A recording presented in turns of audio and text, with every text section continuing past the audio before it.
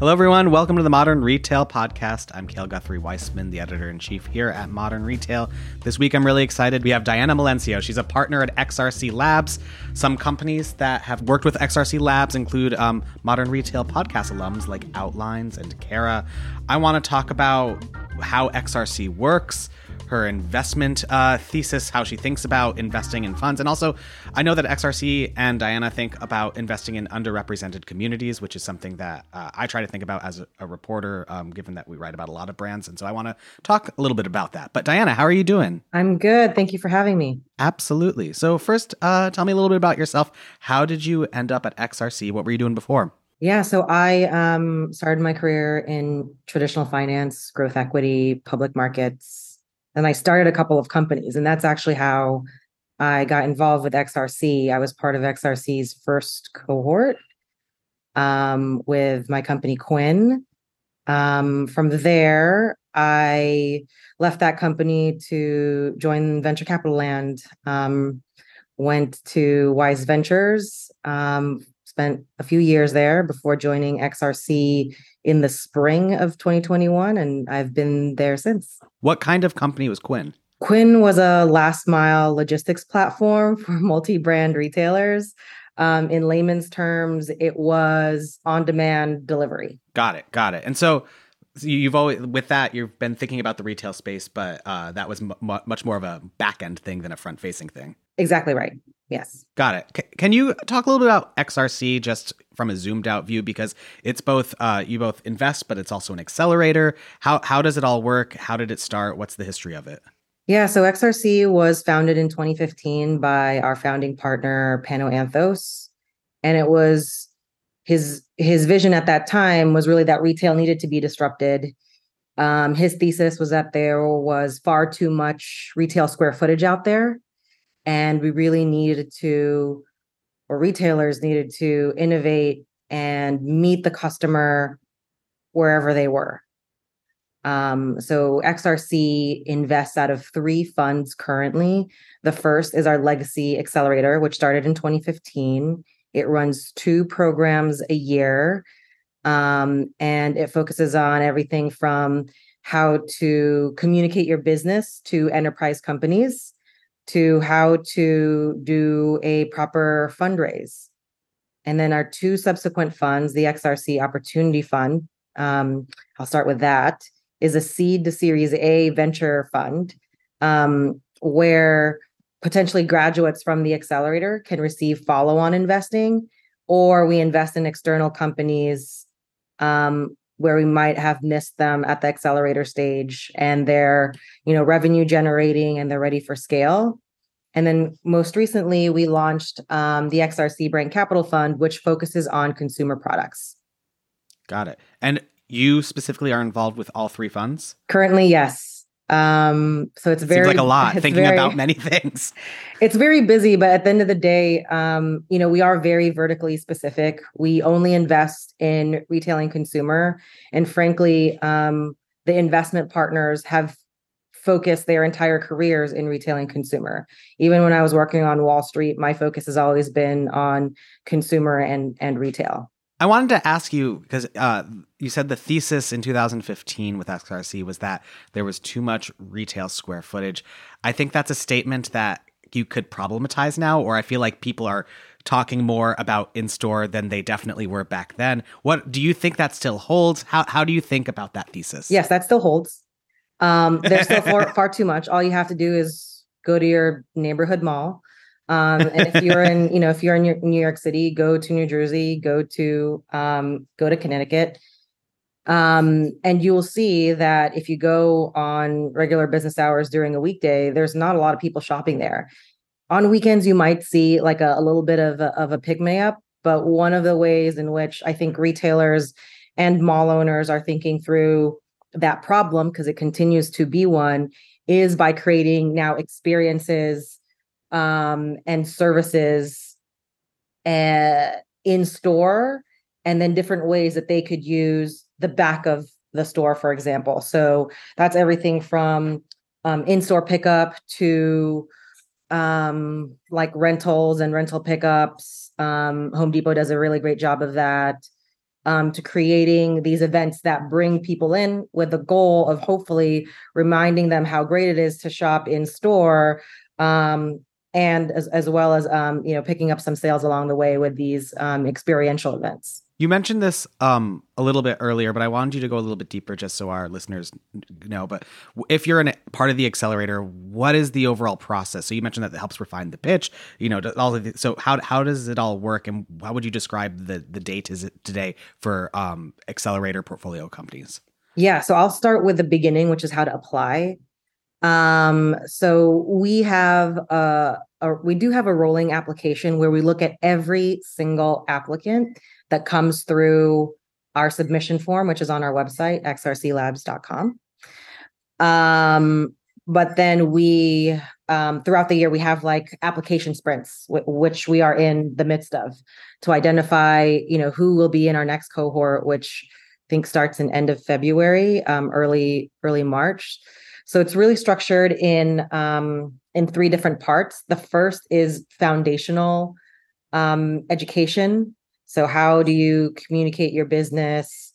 What are the metrics? What does success at the end of the accelerator look like? The second stage is on execution. So execution against the metrics and goals that we set up. We also pair you with mentors in the beginning. And then the end is very focused on, okay, let's make some of those goals happen. At the end is when we make typically like the introductions that we discussed at the very beginning. At the end is really where we talked about, this is what you need to fundraise, but the end is really when we sort of turn on the fundraising gear. So the first, again, is establishing a foundation. The second is execution. And the third is, okay, let's really help accelerate. Are there general themes to each cohort, or do you find that you're looking for something specific for each one? And just more extensive of that beyond the accelerator, what are you looking for right now in companies? It's great. You might have to remind me of all the different questions. Yes, but sorry. I ask multiple questions at once. No, it's okay. I would say it varies. Often we think through as partners, we have theses around where we believe the world of retail and consumer is going to go 5 years out. So some of those include, to our earlier conversations about underrepresented communities. There's still a lot of white space there, which with regards to consumer products, for example, for the BIPOC communities, for LGBTQ communities, and we've been investing against that for the past handful or so cohorts. We still believe that there's efficiencies to be made in supply chain and logistics. And then we believe, and as more recently, both out of the accelerator and the opportunity fund, that the consumerization of healthcare will continue, meaning the shift from so healthcare you would normally think of as part of retail and consumer, but what's interesting and what the pandemic has really accelerated is this move from the doctor's office in terms of diagnosis, monitoring, and recovery has shifted a lot from the doctor's office to people's homes. They're taking a lot of ownership in their healthcare, and they are proactively looking at how to receive that care, that monitoring in the convenience of their own home.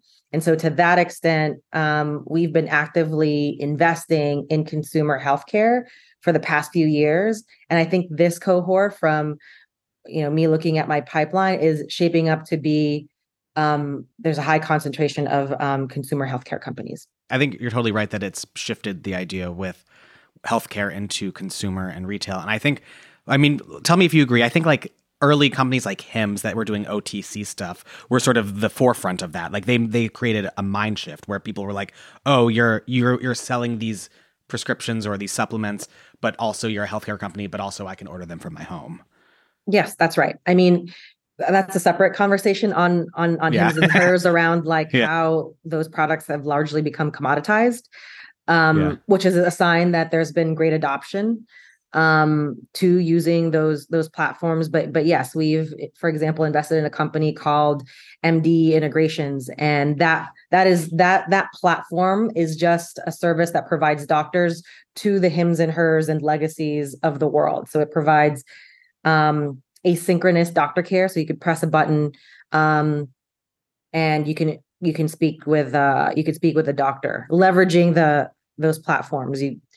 MD is not consumer facing. It is a product specifically for those type of delivery models. Yeah, that makes a lot of sense. Well, since you mentioned the underrepresented community parts, is like, how do you, like, one of the things that I think about a lot as a reporter is so much of that is like figuring out how to target different audiences comes back to like confirmation bias and what people in the investing room know and are comfortable with. How do you go beyond that in terms of who you're targeting that resonates with the community, all that? How do you approach that? So in our consumer fund, for example, we'll start with that. If you look at the shelves of Target and Walmart, what you'll see is by and large products that are promoted to and made for non-BIPOC audiences. But if you strip away like who are the largest consumers of beauty, for example, it's African American women. And even though those products have exists, for example, in beauty supply stores, there is still a gap for that in traditional mass market retail. Similarly, we invested in a company called Barb, which is a hair care product line for folks with short hair, meaning folks who have short hair that don't feel maybe at home in a barbershop, that don't feel at home in a salon where I go because I have really long hair, or a traditional hairstyle to women. They've really created products with their audience in mind. And I don't think a big company like TRESemmé, for example, can just come out with like an LGBTQ hair care product line and it feels authentic. It won't. And so we think those are big opportunities. Those are growing populations that are demanding more out of these consumer brands or large conglomerates. And we believe in that too. And that's why we've been investing in them for the past few cohorts, and in our other funds. You mentioned beauty products with the BIPOC community. Are there any other areas that you think there is huge white space that you're specifically looking for, or that you think there is a lot of room for growth in terms of consumer facing products? Yes, I'm trying to think where to start because there's so many areas. So another area that I'm really bullish on is actually men's. So if you think about like men's skincare, men's hair care has largely, I think, been addressed, but like men's skincare is an emerging category that I'm really bullish on. We've invested in a company called Strix. They do really, really well. They do more like functional cosmetics. So they have like a concealer pen where, if you have a pimple the day of your wedding, you can just go boop and you won't feel weird about asking your sister or your future wife for like, hey, can you loan me your concealer? So men's grooming is a category I'm really bullish on. VMS, which is an acronym for vitamins, minerals, and supplements. There is this, we now know that vitamins are great for you, but a lot of people don't like to consume a pill. So I've been really interested and have been digging in for the past year on new forms of VMS, whether that's like a Listerine strip that gives you vitamins or gives you caffeine to perk you up, or it's a mint, it's a gum, or it's a chocolate, or maybe it's a patch. So different forms of VMS has seen low double-digit growth, which is very high. So that's an area. Women's health.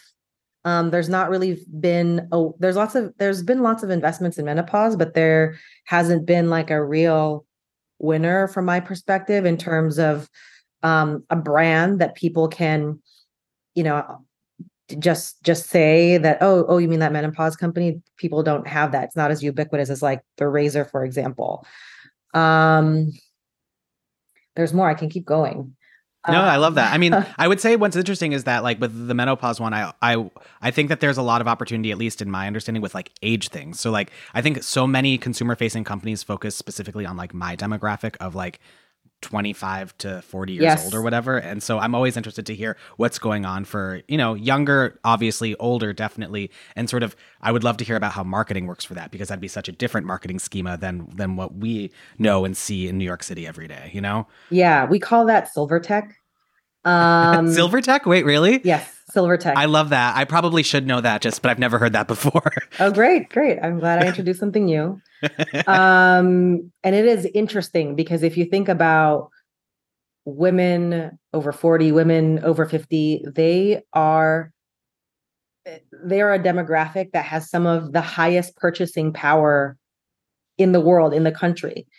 They're at a stage in their career where they have a lot of disposable income, and there's very few brands that try to directly speak with them. Instead, they're all trying to capture the Gen Z audience that they have not yet captured with their legacy brands. So that's actually I often and regularly speak with executives in this potential that are potential acquirers of these brands, and they're all trying to hunt down the next Gen Z brand. But I think they're really missing out on this population that's largely been ignored by beauty, by vitamins, by VMS, by tech. And so we haven't really made a bet in that space yet, but I am actively looking to do so. I'm trying to think, are there any good examples you have of like really good silver tech companies out there? It sounds like you haven't made any investments yet, but are you still just waiting to find the perfect one? I'm still looking to find the perfect one. And there's different ways you can go about it. There's the education component, which we have invested in the past, wherein you have, because when you, it's not a topic, even though it happens to half of the population.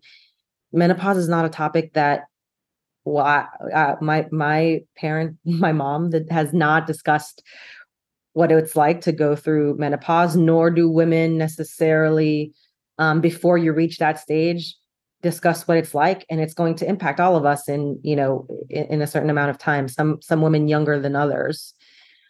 So there's the education component. There's the skincare component, because there are things that happen to your body, excessive dryness in certain areas, dryness of your face. So there are some skincare companies I'm starting to see that are specifically targeting that demographic, because the needs of that perimenopausal or menopausal women is different from, women that are in their teens that are looking to clear up acne. And then there are nutrition and vitamin deficits as a woman going through menopause. There's also acute things that you're trying to solve for, like hot flashes. And so we're looking at the breadth of the different applications and what startups are out there. We haven't made a bet yet. We're going to take a quick break and we'll be right back. I wanted to ask you, like, as you're looking at, you look at companies of all sizes, it sounds like, with the accelerator early, with the other funds, mid-range. What are the fundamentals that you're thinking about as an investor right now in terms of growth? Because I feel like things have changed a lot in terms of what it means to be a successful consumer-facing brand this year compared to a few years ago, compared to 5 years ago. So what are you thinking about when you're looking at a pitch about what is viable? Yes. So as a venture capitalist, when you're thinking about actively investing, you also think a little bit about, okay, but what does the next round look like? Because as VC funds, we're judged on what's called markups, or maybe if you're not focused on the next markup of your fund, which I think every partner is, then you're focused on, okay, what is the time to exit and what does that exit look like? What do those exit multiples look like? And in this kind of environment where it's really, really hard to get venture capital and customer acquisition costs have gone up, what we look for, and this is metrics wise, because is always, by the way, the number one thing. But secondly, it's around how these brands are acquiring customers organically. I think most, if not all, VCs these days, unless there's IP, there's like a scientific breakthrough, are really looking for founders that understand how to drive organic sales, where the majority of their sales are based on content that they produce themselves. And if I look at the investment that we just made in the Brand Capital Fund, a company called SoloWave, and the 3 companies that we have in the pipeline for the consumer fund, all of them are excellent at driving organic growth, which is really important, because I don't think any VC these days really wants to invest in a business plan in front of them that says, I'm going to use nearly all of your capital on Facebook and Instagram ads. Like, they should understand how to speak to their audience, because they're the founders. They sleep about it, dream about it, right? And so they should understand intuitively what works, and then are just spending to accelerate what already works. Again, a great example is I think our company Strix drives like 80 to 90% of their revenue from TikTok and Instagram. And so do the founders of these brands have that capability in-house, or do they have to hire out for it, which is very expensive? So actually, that's a question I have, because every brand is looking for organic growth, but organic growth more often than not, as with Strix, happens online with that's right. with TikTok. Yes, that's right. But what happens if the TikTok algorithm, God forbid, changes, and then Strix and their organic growth? It seems like, how do you look to make sure that there are multiple channels by which they are resonating with people, or is it just that they are resonating with people and that's good enough for you as an investor? Yeah, so sometimes there are brands that maybe through the history of the founders being at a large CPG company inherently go to retail first, and they're growing that way through the number of doors. It's more like, what are the visible, calculatable signals that there is consumer interest? Typically in direct consumer brands, because it's really easy to prop up a brand. I could, use stock photos or hire a graphic designer to mock up the newest sunscreen, put up a Shopify site, and start my pre-orders. So, and then start posting things on Instagram as me myself. And so that's why most direct consumer brands really start there, because it's easy. It's really hard actually to get into retail. It requires certain materials. It requires a certain number of SKUs. And then even if, say, for example, Sephora or Target wanted you, it requires investment dollars, because it costs money to shelve your products and potentially, ideally, participate in the marketing programs that retailers charge the startups. So I think it's perfectly fine to be in wholesale first. It's just typically harder. If you have a company that pitches you and wholesale is part of their frame of reference, how does that fit into the XRC thesis of retail spaces are there's too many? It's okay that if you have a company that's 90% wholesale, that would still be acceptable to you guys as a portfolio company? Yeah. So I would say when we talk retail, we're really mostly speaking about like apparel and accessories. Yeah. I'm trying to think if I can go from macro to micro, but effectively there's this continuing to widen wealth gap. And we believe that attainable luxuries like beauty will continue to do well, whereas other areas like apparel will be challenging. So if you look at the efficiency of the Sephoras, the Ultas of the world, the beauty aisles of mass market retail, we believe that those are still highly efficient versus the makeup counters at malls. You'll see a jam-packed Sephora wherever you go, but you go to, the makeup counter at a Macy's and it's crickets. And so I think that there's a difference depending on the category. You mentioned earlier that the number one criterion for you or for XRC is founders. I apologize that this is a very broad question, and I always just try to ask VCs this, but like, do you have a rubric, or like how do you say this founder team is good and this one isn't? Is it a je ne sais quoi, or do you actually have certain things that you're like, they have this, they have that, they have that? Yeah, so most of it is je ne sais quoi. By and large, it's do they understand inherently how to speak to their customer? So if it's a menopause company, do they have someone on their team that's actually gone through menopause? I have seen brands that have started by business school people that saw, like there's this great white space in menopause and I'm going to start it, and I'm a straight white man. Yeah. And I'm not sure going they to can speak directly to that audience.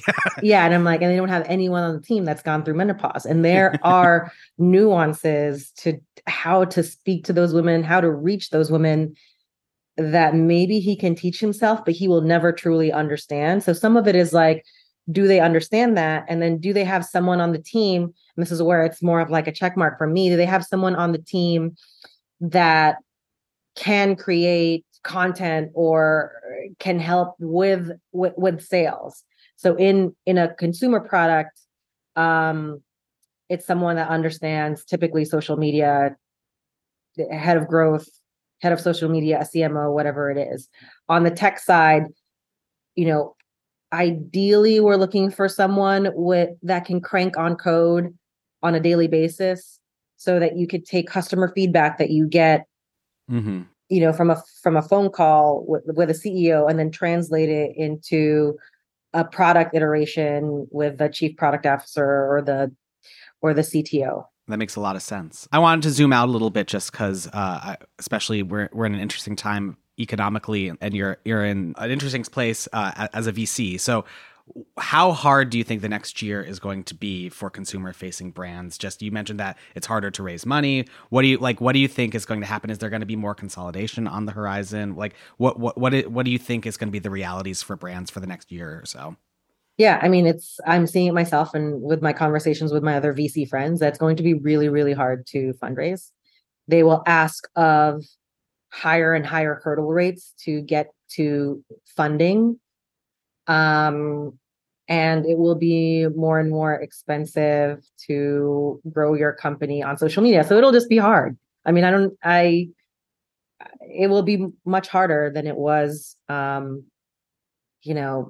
7 years ago. It will be much, much harder. That said, there is still room for white space. And if you've got in-house ability to grow your audience, then that I think will be key. Because even if you were able to raise capital, you need to basically raise capital on an annual basis. There are solutions and workarounds, especially specific to inventory buys, with inventory capital being based on revenue and purchase orders. So there's that aspect of it, but it won't solve your CAC problem, which is that you just need to continue to produce content, test against it, double down on what's working. In terms of companies and, their financial sheets that you're looking at, what are you thinking about? Because I feel like, you mentioned how you're focused on organic growth, and that's very smart, makes a lot of sense. A couple of years ago, you could say that my customer acquisition cost was 50 cents or, really cheap. And I feel like that would catch people's eyes. And now I think profitability and sustainability is much more important for brands. Can you talk a little about that from your perspective on the other side of the table? Yeah. So the first thing is that you should be profitable on your first sale. Right? Not a lot of people are. Well, a lot of people are, but I'm still seeing some companies decks that show no, it costs us this much to acquire the customer, but we're not profitable until we make the second sale, which is interesting because a good repeat purchase metric is over 30%. So if only 30%, let's say, like, let's give you the benefit of the doubt, 50% of your customers are buying your product again, then that means you're only profitable with 50% of your sales. So I think it's less of a function of 50 cents versus 100, because if you're, for example, with Solo Wave, where I sit on the board, if your customer acquisition cost is $20, that's still great on a product that's $150,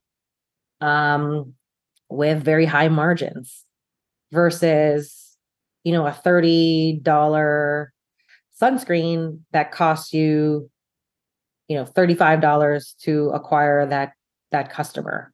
So it's more of a ratio than it is a specific 50 cents, et cetera. I think what we want to see is probably, customer acquisition cost above 3. So for every dollar, or ROAS, whatever, which is return on ad spend, whatever acronym you want to use, for every venture dollar that goes in, you get 3 out. Well, we're just about running out of time, but I wanted to end with a big question that no one can answer, because, that's always really fun. What is your outlook for the year and beyond the year? Do you think that we talk a lot about whether there's a recession, whether we're already in a recession, all that. What are your thoughts in terms of what the financial outlook is going to look like for the coming year, specifically because we've had such a crazy last 3 years? I mean, I am not an economist, so I don't want to make sweeping statements. But if you listen to earnings calls and if you look at the job market is still really tight. So based on those signals, I don't know if I foresee a recession, but I'm taking just a few data points to come to my conclusion. You're still continuing to see a lot of spend. Beauty companies are doing really, really well. And I think that's more about like the attainable luxury aspect. They probably can't afford the $8,000 Chanel bag, but they can afford a $40 Chanel lipstick. So as it pertains specifically to what I do, which is early stage investing, early stage being either the first or second institutional check into a company, I think there's a lot of great opportunities. The barrier for investment will be significantly higher. The length of time from your first meeting to the funds actually being wired will also be elongated, because I think VCs, through the learnings of some of the fast deals that we did in late 2020, early 2021, we were moving through deals very, very quickly without doing a lot of diligence. If I'm being very honest, a lot of VCs did that because the competition was so high just to try to get into the deal. But now we've got all the time in the world. And so we will test your product, but we'll also do founder channel checks, and we will talk to retailers about their interest in a specific category. And we'll talk to, potentially, if you had prior investors, we'll talk to those investors to see if they're still bullish. Are they going to double down? Are they also going to put money in? If not, why not? So I think it's going to be harder for startups in general, but the good ones, the ones that can grow, again, organically, will stick around and will be better for it. Well, Diana, this has been such a great conversation. Thank you for joining. Thank you. And thank you for listening to this episode of the Modern Retail Podcast, a show by Digiday. If you haven't already, please do subscribe and head to Apple Podcasts to leave us a review and a rating. See you next week.